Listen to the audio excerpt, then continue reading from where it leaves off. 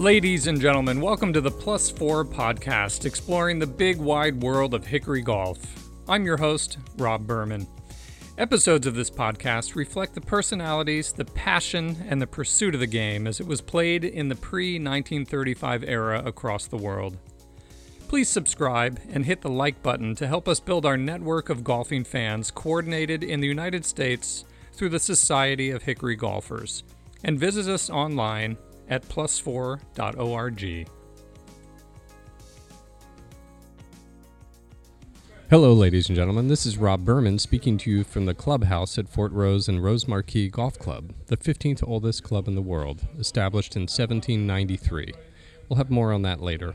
We're here on the 6th day of our 21-day Scottish adventure, and it's been a revelation to me, to say the very least. I've golfed in Scotland in the past, but not with hickories. But I've never been to the incredibly remote destinations on offer here. On reflection, it feels like we've done a ton of driving, and much of it on very windy, narrow roads. But as a first world problem, I suppose this isn't the worst issue to have. To see the truly ancient links, this is what is required, especially on the west coast of Scotland. So first of all, our itinerary isn't proving to be the 36 a day that I had presumed. Rather, we're all pacing ourselves and dealing with the autumnal weather and shorter days. 36 a day isn't overly practical this time of year. It's now October. That said, the countryside is littered with gold and brown leaves. I saw 3 pheasants on the drive from Oban to Fort Rose and Rose Marquis today.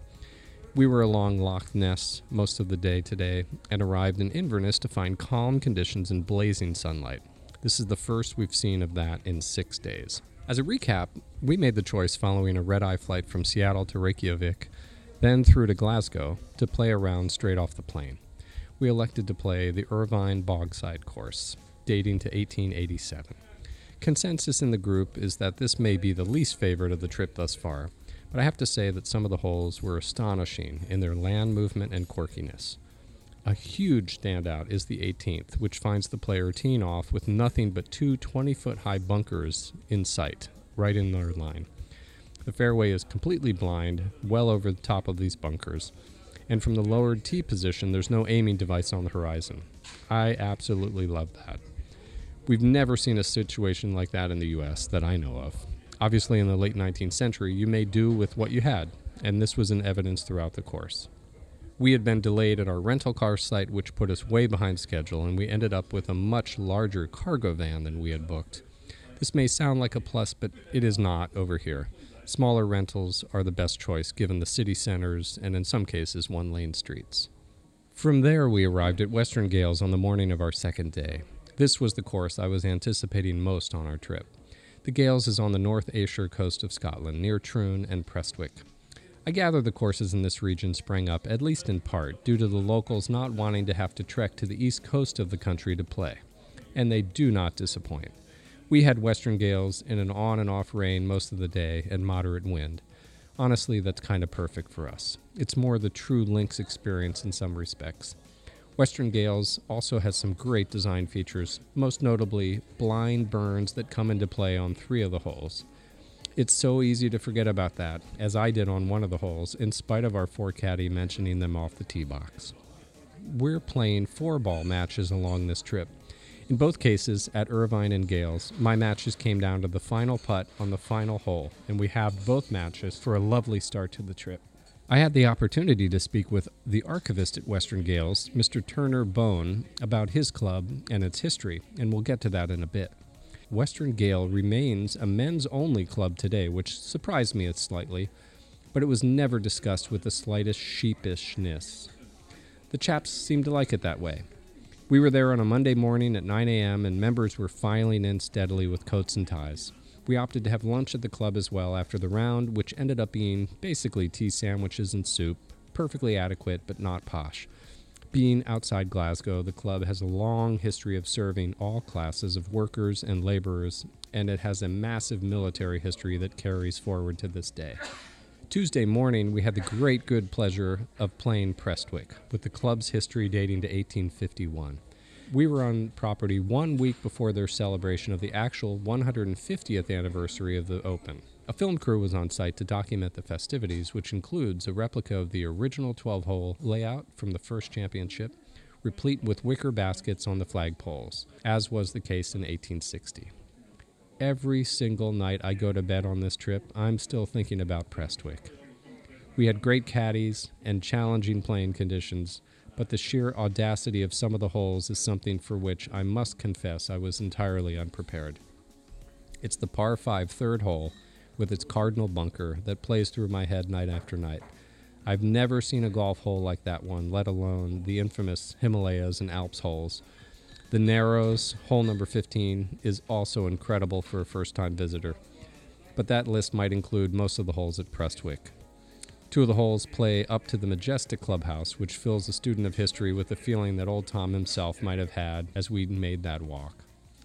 From the Ayrshire coast, we had intended to pop over to the Isle of Arran and play Shiskin, but as it happens, the ferries changed over to their winter schedules just 6 days before we arrived, which meant much more limited schedules, most of which were already sold out.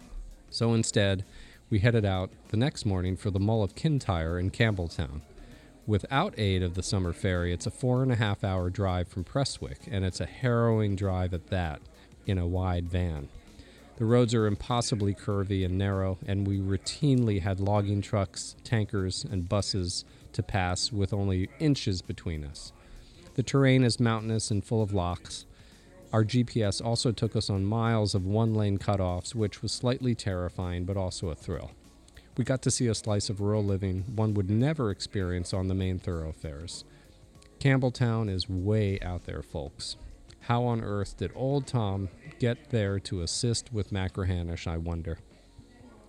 The distances here are vast, and somehow I wasn't thinking we'd spend so much time in the car.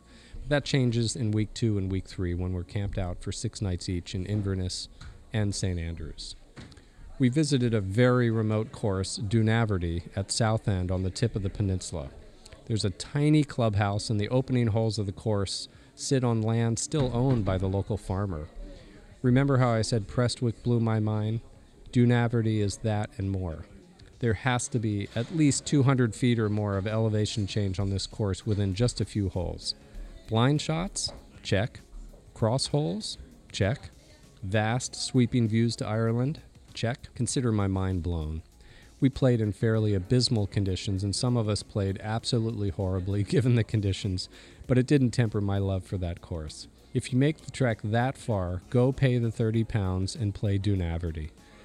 Their local membership play is among a group called the Headbangers, and I'm told that some are 40-plus handicappers. And I had the chance to meet with and speak to Sandy Watson, who plays to a single-digit handicap at 83 years old. He was in the relative warmth and serenity of the restaurant, if you can call it that, with his tin of pence and pounds waiting for the hardy ones to come in and settle their bets. Day 5 was Machrihanish, a course that hasn't changed much since it was founded in 1876, and originally known as the Kintyre Club. Machrihanish formed a ladies' club in 1890, and today they have a 9-hole course, the Pans course, which used to be exclusively for ladies' play. Interestingly, Charlie Hunter, who succeeded Tom Morris as keeper of the green at Prestwick, expanded Machrihanish from its original 10 holes to a 12-hole layout. And in 1879, Old Tom was brought in to complete the layout to a full 18 holes. We played it again in fairly heavy rain and unrelenting wind. We didn't mind. The matches were much less even on this day.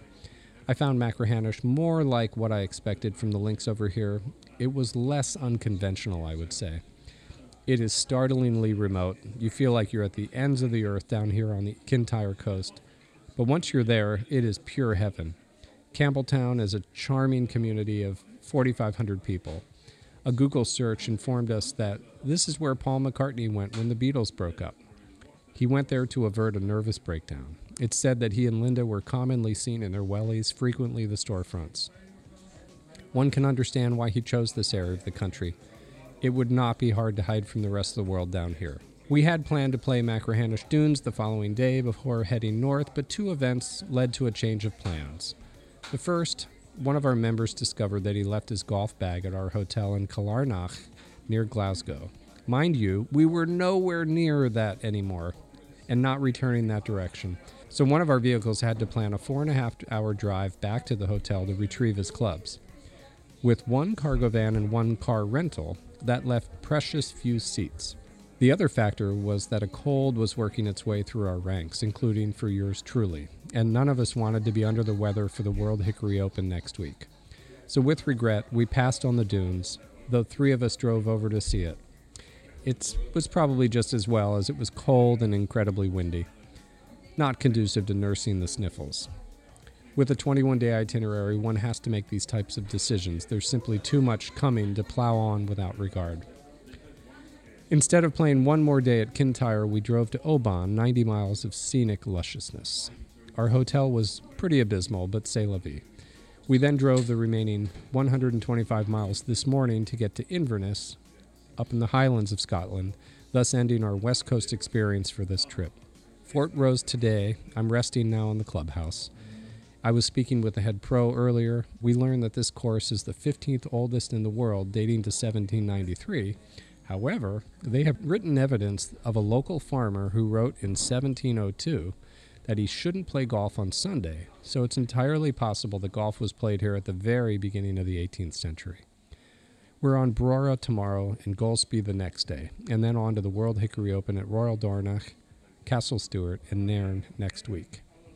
Pardoning that long introduction, I now present to you my conversation with archivist at Prestwick, Mr. Andrew Lochhead, followed by comments from the archivist at Western Gailes, Mr. Turner Bone.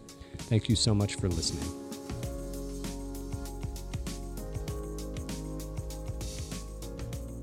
Andrew, thank you again for joining me today. It's a pleasure to be here at my first visit to the club, and we're so honored to be here this year in the 150th of the Open. Yeah, my pleasure to have you here, and any visitors are always welcome at Prestwick, and we love people to come and play the course and just feel comfortable here and see a bit of history and see where the first 12 Opens were played. Can you tell us again the opening date of the course, the original? Well, the course opened in 1851. Mm-hmm. I don't know the exact date, but Tom Morris designed the 12 holes. He was brought to Prestwick by James Fairley, mm-hmm. who was the founder of Prestwick Golf Club. Fairley had been the captain of the R&A, but he was a local landowner, and he wanted to start a golf course. It would have saved him all the travel to St Andrews or Yes. North Berwick. And he chose Tom Morris, who he knew well from St Andrews, and Tom came and designed the 12-hole course. Now, did the Earl of Eglinton play a role in recruiting Tom, or is that? Yeah, the Earl of Eglinton's more a figurehead. I think. Mm-hmm. He was a past captain of the R&A. He was a very good friend of James Fairley. But what happened was that Fairley asked the Earl of Eglinton to be the captain of the club. So people were probably impressed by Earl of Eglinton being captain of this new club. And to be honest, I think Eglinton sort of just let Fairley do all the spade work and Yes. recruit Morris. So it was, but they worked well together, and they were good pals. Would there happen to be a portrait of Eglinton here at all? We've got one in the dining, a portrait of the Earl of Eglinton in the dining room. Mm-hmm. He was quite a sort of a man of many parts. He had a role in Ireland. He was the captain in the first year of the club in 1851. That's what I thought, right? Yeah. And I think he took an active part. He gave some trophies to the club, so that the first event which they played was called the Eglinton Trophy, the Eglinton Medal, which is still played. So every September we play the Eglinton Medal, which is the autumn meeting. What happened was that the members would come to Ayr because there was a big race meeting, which is called the Ayr Gold Cup, and they came to Ayr and watched the racing. There were probably a few parties going on, and they came and played golf. So it was like this. It was the last event really of the summer before they went back to their estates and bunkered down for the winter. Yes, so. And that was a horse racing steeplechase. So I think it was flat racing. It's Ayr does steeple racing. There's two types of racing, obviously. The big race is the flat race, which is called, it's now called the Ayr Gold Cup. Mm-hmm. It's the biggest race in Scotland, and it takes place in mid-September every year. Mm-hmm. And so they came and played golf, watched racing, and had a few parties, no doubt. Right. Yeah. And in terms of the archives, was it difficult to start the archives here, do you think?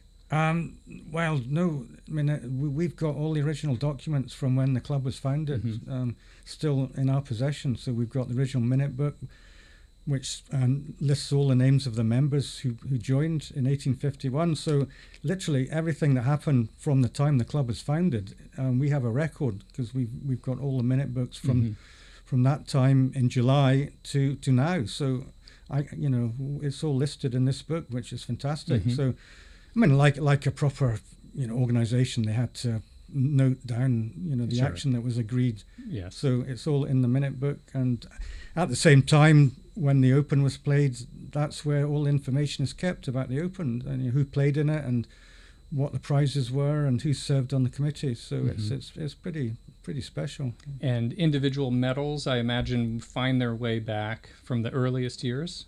One hopes.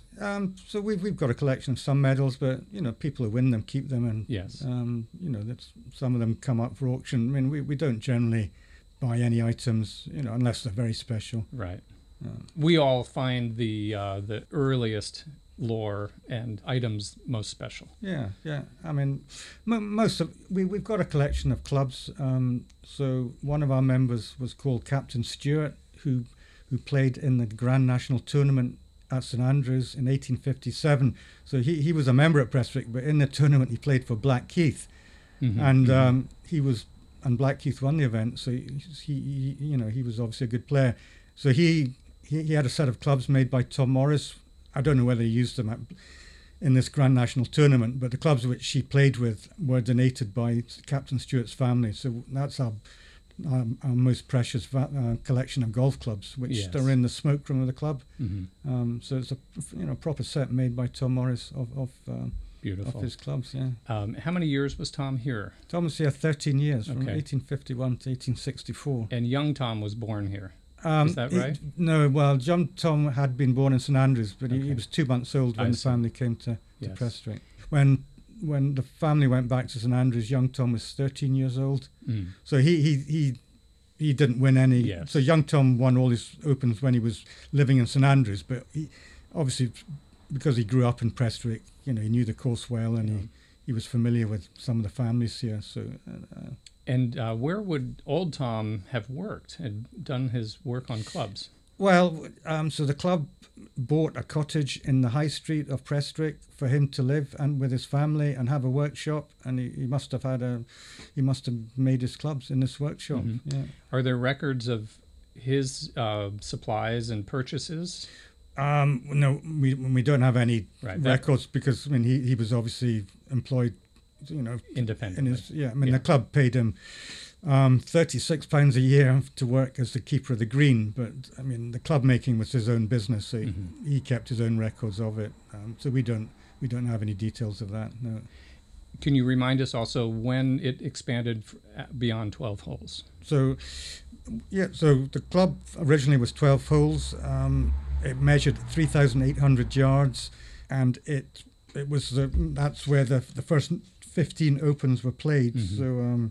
And then in 1881, the club extended the course to 18 holes, and then a further 9 Opens were played on the 18-hole course. So altogether, Prestwick hosted 24 Open championships. And the holes that exist today, 3 or 4 might be original holes? Yeah, so 3 of the original holes are still on the 18-hole course. So the first one is the 17th, which was the second hole on the 12-hole course. The third hole, which is our present third hole, was the 4th hole on the 12th hole course. That is an unbelievable golf hole. Yeah, and then the 13th on the present course was the 5th hole on the original course. And Andrew, do you have reason to believe that in that period these such holes were commonplace? I think Morris he was obviously quite a tough designer, so these holes would have been very tough for the people to play, because with the hickory clubs, the 17th, if anybody doesn't know, you're playing quite a lofted shot for your second. Well, it wouldn't probably be the second shot. The hole is 400 yards. With hickory clubs, I suspect they could only play short of this big hill for the second shot, and then play the lofted shot over the hill, over a huge bunker onto the green. So and this would be gutta percha. Gutta percha ball. Yeah. So it was a tough hole, and then the 13th, the third hole is for people who don't know, has two large bunkers just below another large hole. So you're having to carry the ball 150 yards. So it was a long shot. Yeah, Unimaginable. With a hickory club. Yeah. And probably long-nosed woods. Long-nosed, I would think so. Yeah. At least until maybe 1860 or 1870. Yeah. Do you have extensive media accounts? Were the newspapers helpful at that era?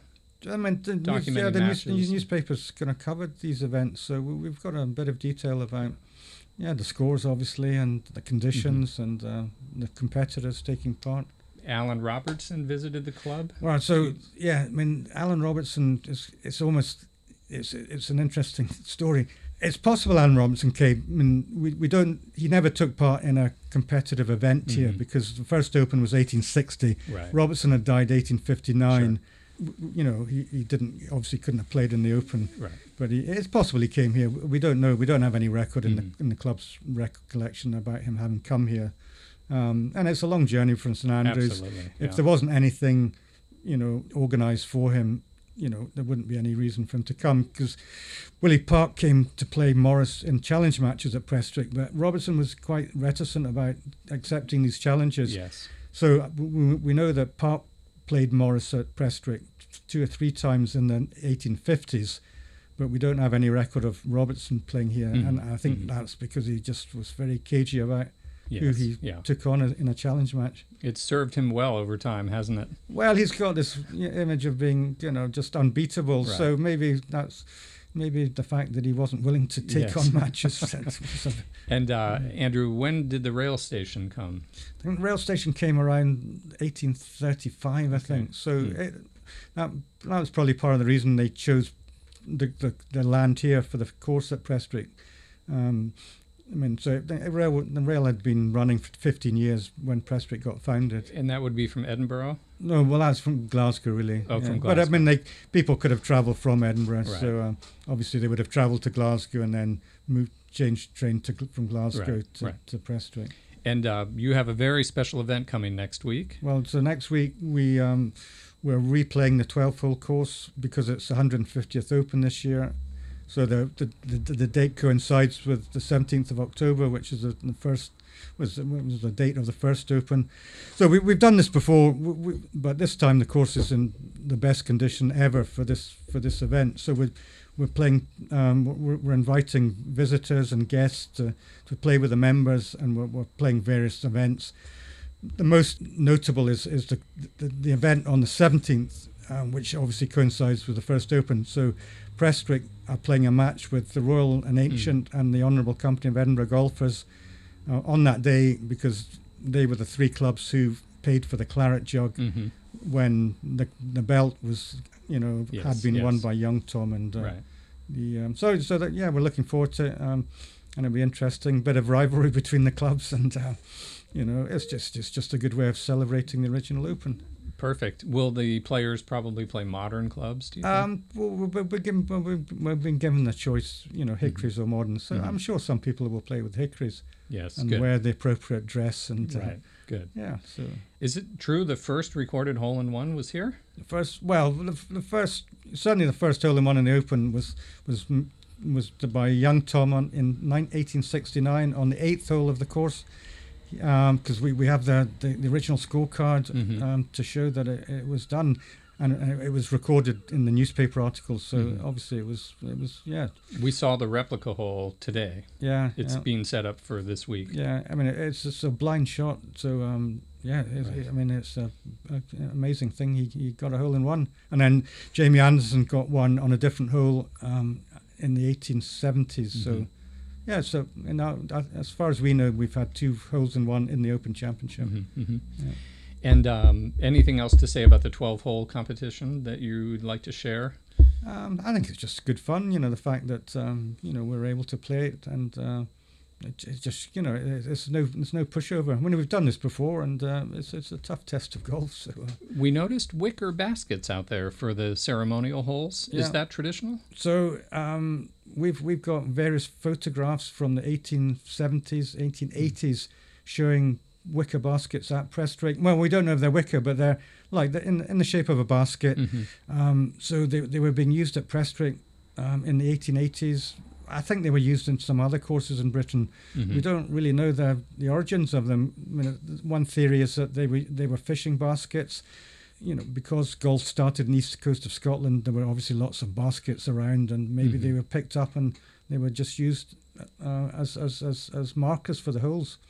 So yeah, Merion obviously now use them as their trademark. But yeah, I mean, Merion, the founder of Merion, he came to Britain and he maybe noticed these baskets, and that's why he chose to have them at Merion.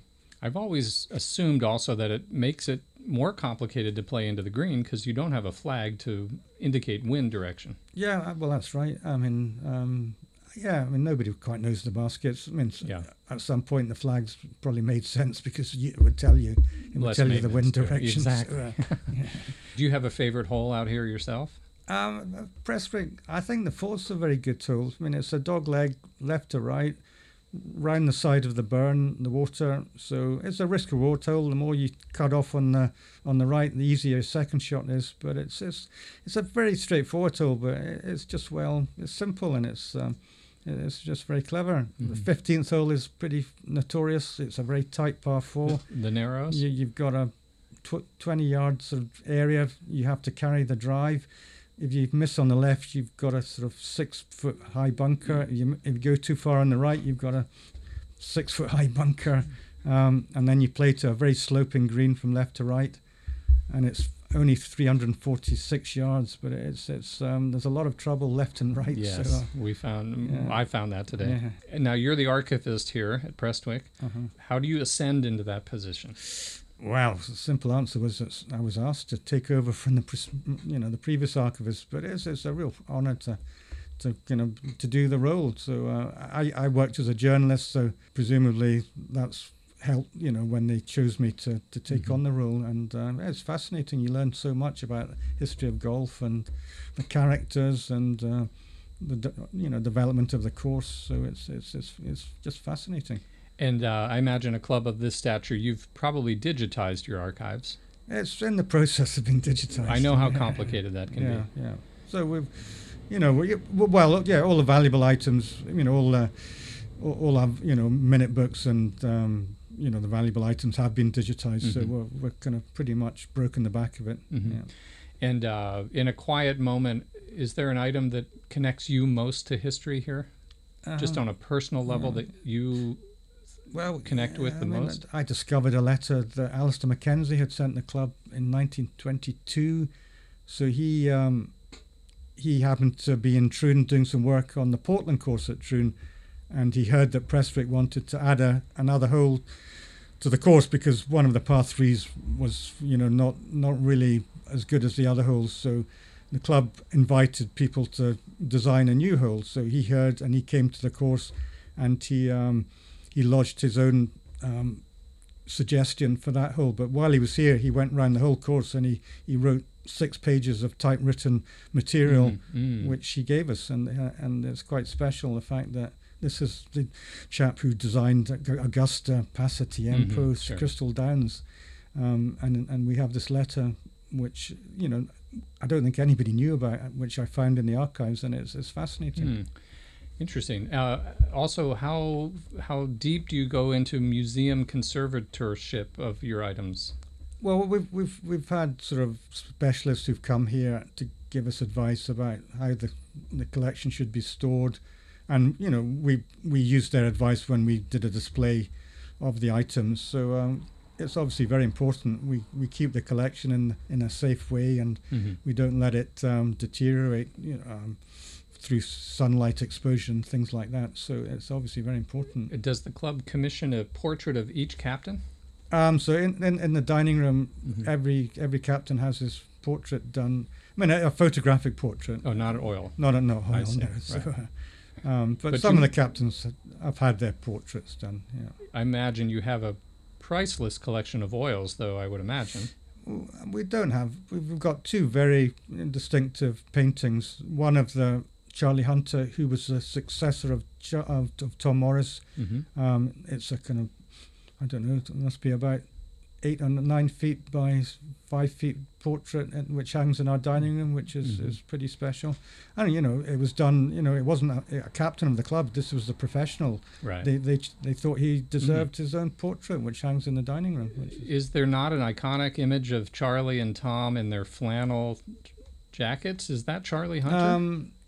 When there's a picture of the two of them together, but we don't have it. We don't have the original here. No, but that is Charlie Hunter, I think, in that image, isn't it? With old Tom Morris as a younger man. We didn't have a clubhouse at the course till 1868, so the picture showing Morris and Hunter couldn't have been our clubhouse, because it was, Morris had gone back to St Andrews by this point, so.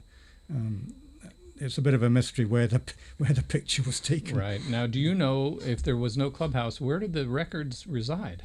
Well, as I said before, so when the club was formed, they bought two cottages in the main street of Prestwick. I see. So presumably either the records were kept there or at the home of one of the captains. But the great thing is they've lasted it. They've survived and they've come down to us, and we still have them. So over the years, the first 17 years when they had the cottage, they've by whatever means, when we built the clubhouse at the course, the collection was brought across to the new clubhouse, so everything survived. Sure. Does the actual original claret jug exist? So the claret jug was bought by Prestwick, St Andrews and Muirfield, because they didn't have a prize after young Tom won the belt. So it used to be rotate around the three clubs, the claret jug. In 1912 or I think it was 1912, that Muirfield and all the clubs who hosted the Opens gave permission that St Andrews would take sole charge of the Open.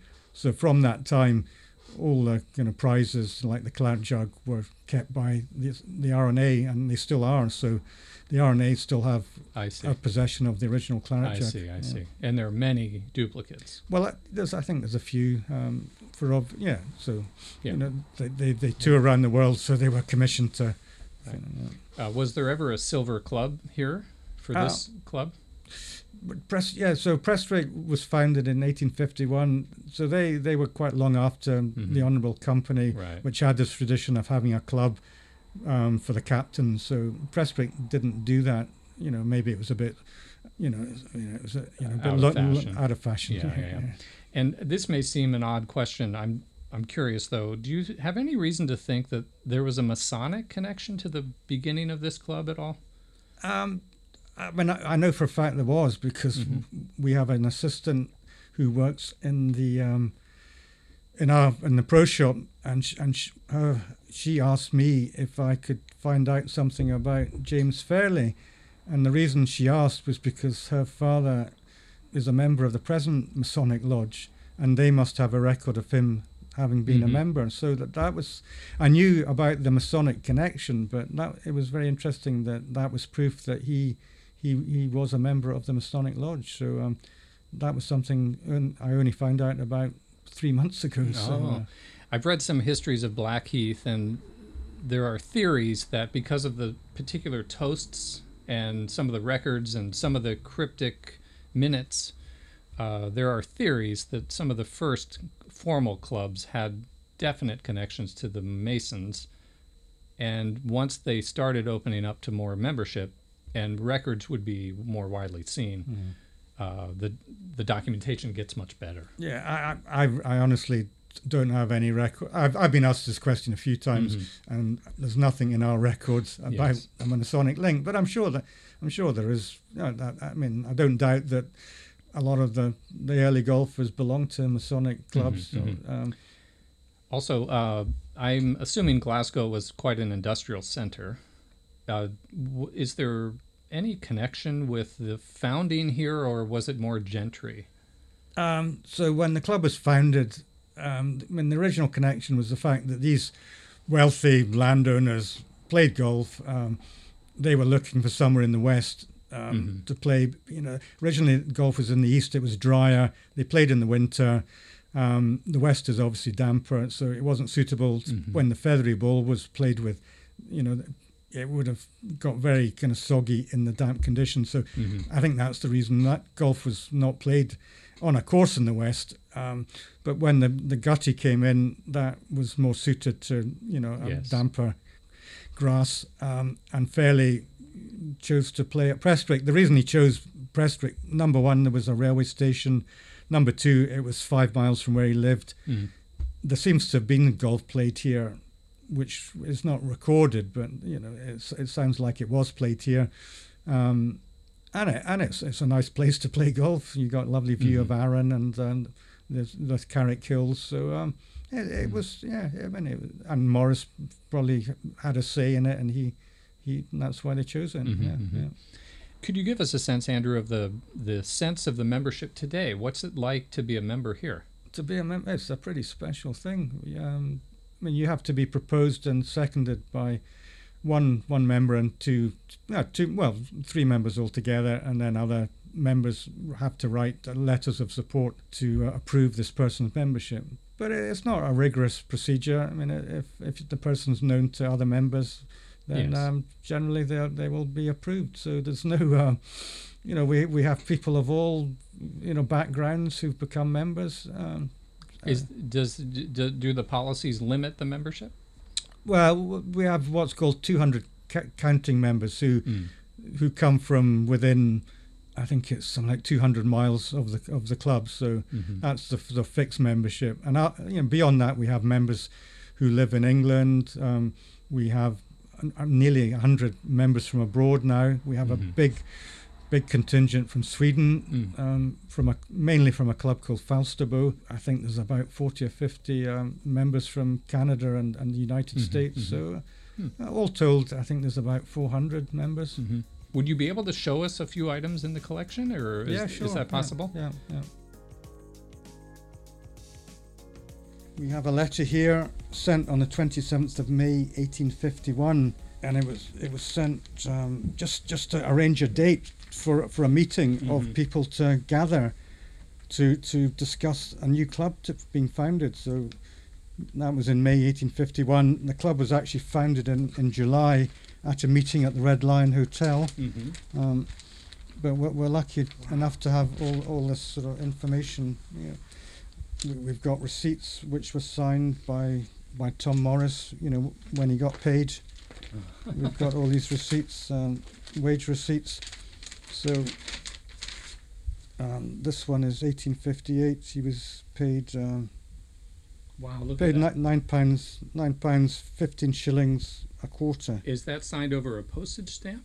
Well, so it's I think it's a form of tax. So part of the payment went to like a pension. Right.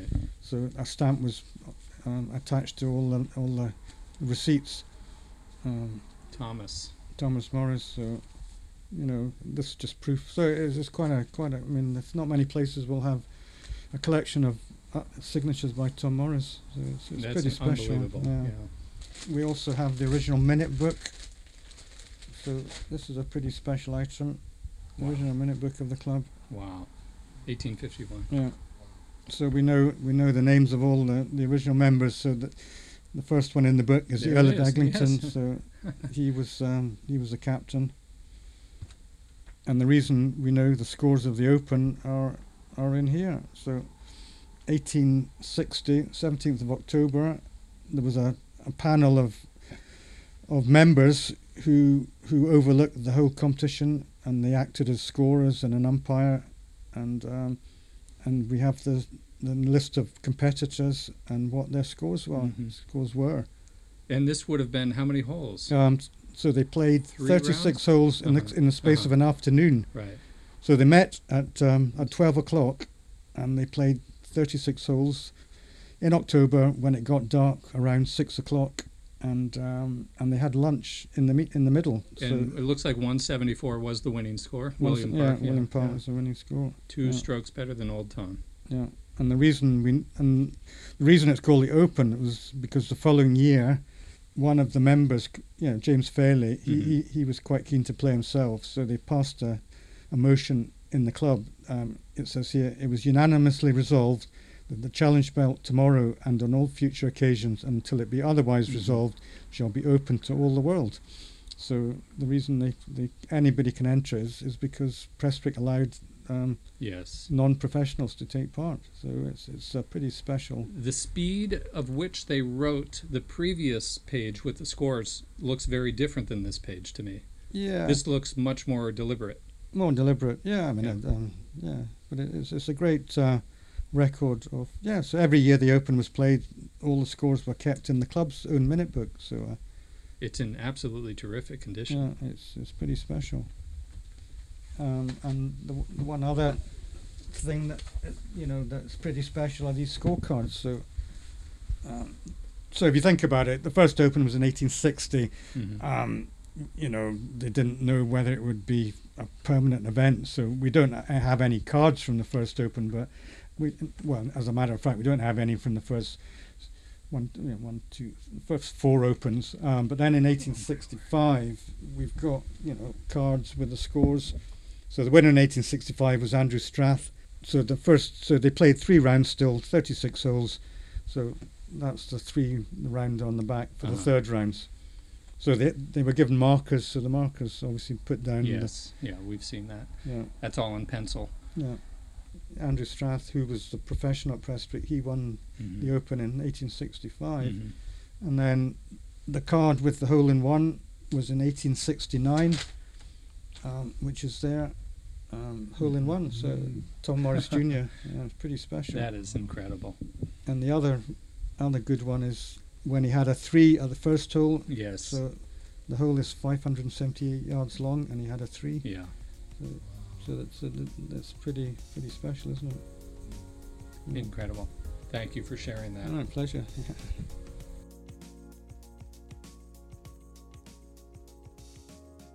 This is where the members have a drink. The club's in the corner. Oh yes. Are they quite good? I'm not. I don't know much about golf clubs, but they're obviously. I can see they're well made. So. And he made these clubs for one of the captains. Yeah, well, no, not a captain. He was a captain in the army called Captain Stewart. I see. Yeah. Wow. And do you know how these were found? They were given to us by the Stewart family. Descendants of Captain Stewart. So, So it was a nice present, for the club. So this chap, well, that says Major Stewart, so I apologise. He had a higher rank than I thought. But at the time when he won the tournament in 1857, he was a captain. So. And do we think this is one set? Do we think that? I think they're all. You know more than me about golf clubs, so I don't know whether do they look as if they're. The lofts look like they're. It may not technically be one set. No. So maybe it's just a collection of clubs that were given to us by his family. I'm just going to read here. It says cleek, putter, baffy, short spoon, long spoon, driver, mid spoon, driver. Yeah. These are all absolutely stunning. Roberta, what does it say on the top medals 1, 2, and 3? 1, 2, and 3. That looks like Queen Victoria. It is. So the Victoria medals are for a competition we play every year, which is a match play knockout with handicap, and the winner gets a medal of. So it's called the Victoria Vase. So the winner gets a medal with the picture of Queen Victoria on it. Yeah. These are so 4 times a year we have these formal dinners. In fact, one of them takes place on Friday. So on Friday night we have a formal dinner, and then we play 2 rounds of foursomes the following day. There's matches arranged at the dinner for people to play against each other. This is a stunning watercolor. This is watercolor, isn't watercolor, it? That's incredible. Yeah. John Beswick. Yeah. Brilliant. Yeah. Here we have some more clubs. which I quite like the Rotine. Yeah, John Gray, yeah. Yeah. I have some John Gray Yeah, clubs. really? Well, yeah. so John Gray came from Prestwick. Oh. Yeah, so they were made in Prestwick. It's my understanding that the clubs with the John abbreviated are the older clubs. I think you're right. Yeah, you changed the. There's a Tom Morris. Look at the hosel on this one. Mm-hmm. This one here. Oh my goodness. No, I'm sorry. That's a gray. That's a very early gray. Here's a left-handed one. Look at the hosels on these. Yeah, you'd have to be strong. These are beautiful.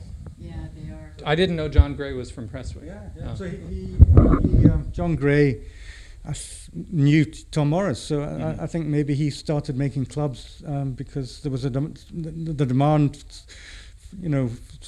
started in Prestwick when the club was founded, and he turned his hand to making golf clubs. Yeah. And what is this piece here? So Diana, Princess of Wales, she visited Prestwick in 1989. So the main purpose of the visit was to open a home for families who could come to stay. It's called respite. Families whose children had cancer, and the families would come and stay. So it was near the club, but at the same time, the club invited her to come to the club, which she did, and she signed a book. Oh, that's wonderful. Yeah. So every year when the Open is played, we have a picture which the champions sign after they've won the event. So that's Tiger Woods signing it. And so this year Cameron Smith won the Open, and he signed it there. So it goes back to that the actual picture was given as a present to the club in about in 1953, and the person wanted us to have it. But ever since then, we've added the names, or we've been allowed to add the names of the winners with their signature on the picture.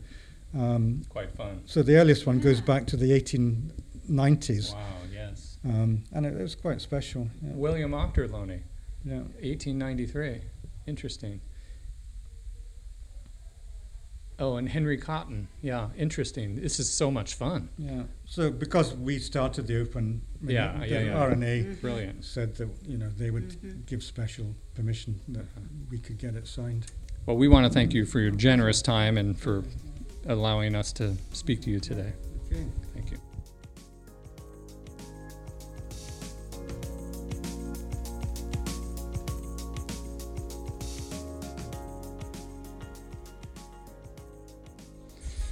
Mr. Bone, thank you for talking to me today. You're welcome. Did you grow up in this area?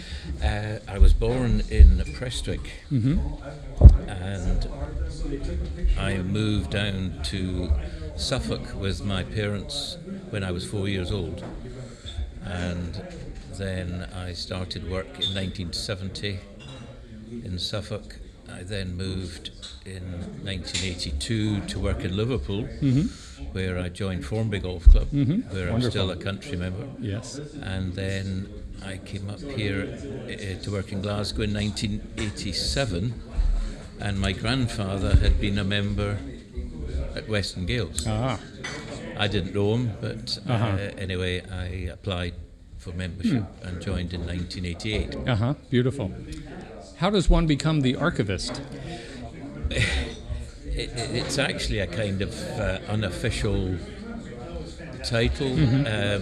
Our current president, James Hardy, was the archivist, and in 2002 he asked me if I would take it on, so there was no interview or that sort of thing. And when I think back now, James he's now 80, so he stopped when he was 60. Yes. And I'm now 70, so I think there's something wrong somewhere. Does the club still have minutes from the early years? Yes. Uh-huh. Yes. I've got notices of the annual general meeting going back to round about 1900, and they go right the way through. Nowadays it's all on digitized. Yeah, wonderful. So on. And we're currently looking at getting a lot of the archive material digitized. Yes. That's a complicated project. I'm familiar with it. Yes. So we've had a meeting with. Thank you. To do that, I think It's the same firm that did the Golf House Club at Ely through the East Coast Beautiful. and Prestwick. Wonderful. Anyway, that's in the pipeline at the moment. I'd like to ask you a question. The Earl of Eglinton. Yeah. Is this somebody you're familiar with and fond of?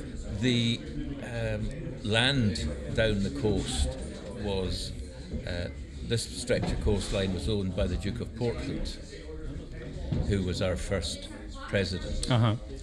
And he owned the land down to Troon. Yes. And the Earl of Eglinton owned the coastline, Prestwick and south of Prestwick, Yes. until you got to almost Culzean Castle. Yes. And then the Marquis of Ailsa owned Right. almost down to Stranraer. And the Earl of Eglinton, I believe, was the first captain at Prestwick. Was, Is that yes. right? Yeah. We played Irvine Bogside yesterday, and the first hole is Eglinton. Yeah.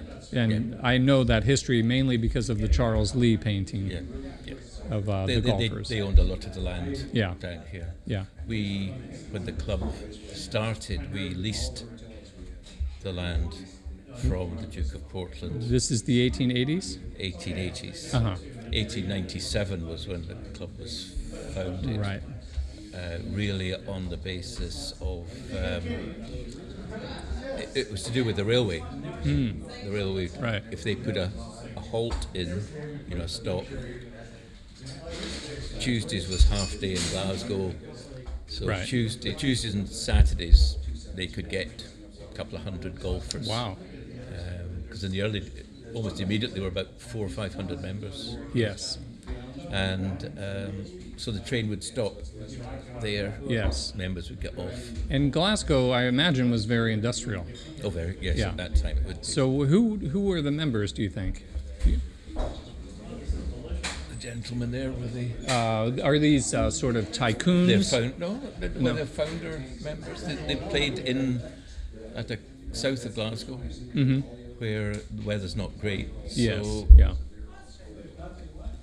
they didn't really play much golf during the winter, whereas the links courses started because you could play golf Year round. all year Yeah. round. And So they came down. Those were the four sort of founding wow. members. Okay, you've pointed at a display in the bar here, 4 gentlemen sitting on a hillside.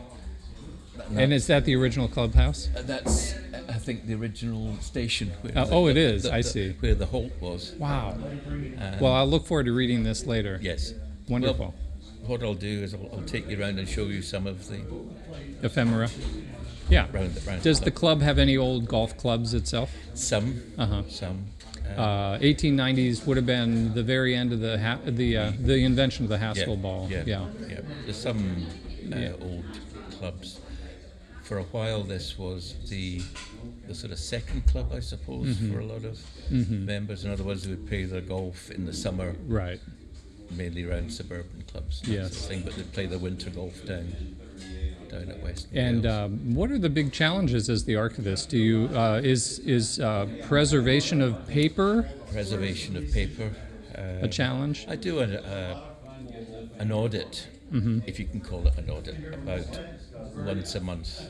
I go around and check all the display cabinets, everything that's Right. written in the kind of index book is still there. Yes. You must have original medals. Yes. Yeah, that must be I can precious. show you some of those. Yes, so I just make sure everything is still Right. there, and then if we have a championship or something, keeping the paperwork for that. Right. We had the men's amateur, so the European Men's Amateur Team Championship here in 2007, which was won by the Irish team, which included Rory McIlroy Oh, wow. and Shane Lowry. Yes. And they beat the French team in the final, and the French team included Victor Dubuisson Yes. Yeah. and Jonas Blixt played for Oh, right. Sweden, Yes. and Richie Ramsey was in the Scottish team. They're all 17 years of Yes. age at that yeah. time. Yeah. but- Dubuisson is a surprisingly good match player. Yes, he isn't is. Yeah. Did very well in that. Yeah. He seemed to get up and down. Yeah, the WGC. I remember that. So you have medals, trophies, probably. Yes, a lot of the trophies have a kind of military background to them. In that Dundonald Golf Course, which is Right. over the railway line from us, used to be Dundonald Camp, Oh, I see. which was used during the Boer War, which is like Yes. 1890s. Yes. Yeah. And then in the First World War, the army took over the clubhouse here. And Very common. And this became the officers' Yes. Yeah. Very common. and Yeah. they would play army games. Sure. Two armies of Yeah. 10,000 each would play army games on the course. Right, right. And then I think 1920 we got the course back. Yes. Yeah. And then Second World War, they used the beaches from Barassi and Troon up Western Gailes for D-Day landings. Yes, amphibious Practicing training. Yeah. amphibious Interesting. training, although they didn't take over the clubhouse at that time. But certainly in the early 20th century, a lot of the trophies are the Militia Cup, the Yes, Glasgow I Rifle see. Brigade Trophy, the Right. Victory Cups, and these sort of things. Right. Have a military kind of background. And you must get into insurance. Is there anything extremely precious? There is something which I'll show you. Okay. And actually, there is a Gailes Golf Club in Brisbane, Australia, Yes.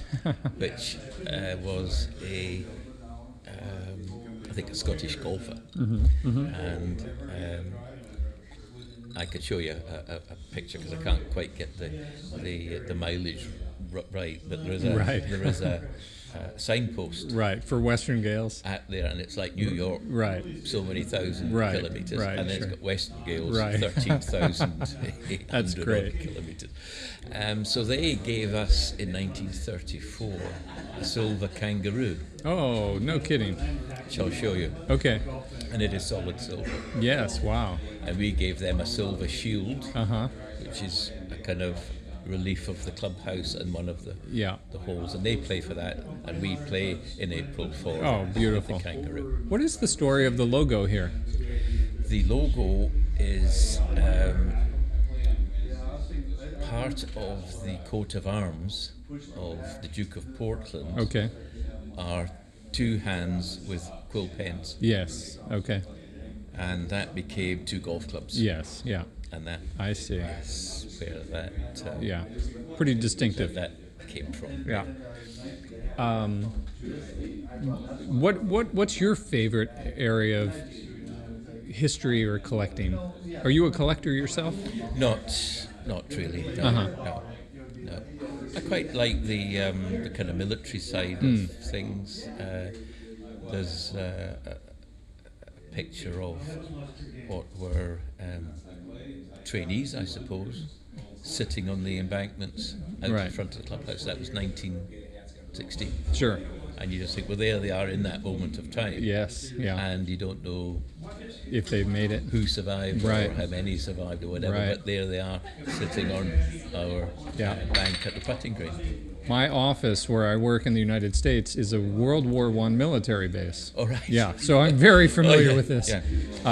The other thing that I find interesting about Scotland is I believe that photography was invented more or less in St. Andrews Was it?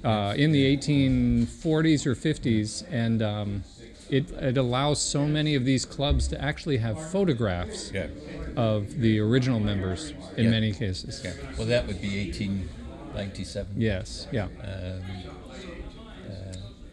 This And- particular part of the clubhouse was built in 1809, Okay, wow. and there's a photograph of the original one, which was a sort of wood and metal construction, but it was just really a kind of temporary. Yes, yeah. I think at that time they didn't know whether the club would actually take hold or Right, yeah.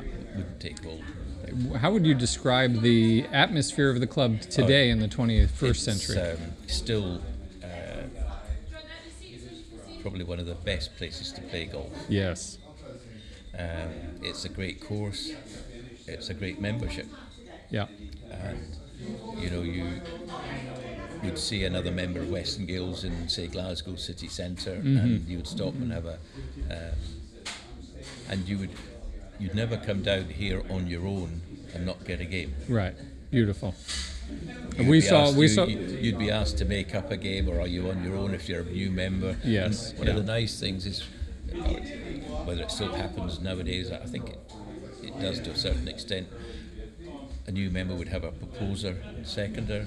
They would be notified when the new member becomes a member of the club. Yes, yeah. And they would buy him a tie. Oh, yes. And they would invite him down for his first game, Right. present him with his tie. Wonderful. And then he's Yeah. launched. And you must have inter-club competitions. Yes, we play there's a committee match against Glasgow Golf Club, who own Glasgow Gailes, Pollock, Royal Troon. We have semi-committee matches against Barassi and Turnberry. And then we have some senior matches. Golf House Club at Ely, and there's one ex-captain's match, which is Loughness, which we play. Right. Wonderful. Then, but not a huge. At the moment, there's a team away down in Surrey. Would have gone down today, and they're playing at Hankley Common, New Zealand Golf Club, and Worples. Oh, yes. Wonderful course, yeah. And then they're back Friday. Wonderful. Can you just talk a little bit about some of the bit larger events that you've hosted here? I'd have to just check the number, but I think we've had something like 10 Scottish Amateur Championships here. There was a Curtis Cup here in 1972. The Scottish Amateur Stroke Play was in 2017. There was a PGA Championship back in 1964, and there was a championship back in 1903, which Harry Varden won. Yeah. And for many years it was the final qualifying. I wondered about that. Yeah. For the Open at Turnberry and Troon. Right. But now it's changed to one in Scotland, one in the northwest, Sure. one in the Midlands, one. Sure. We don't get that sort of thing now. Thank you for giving me a little time. Not at all.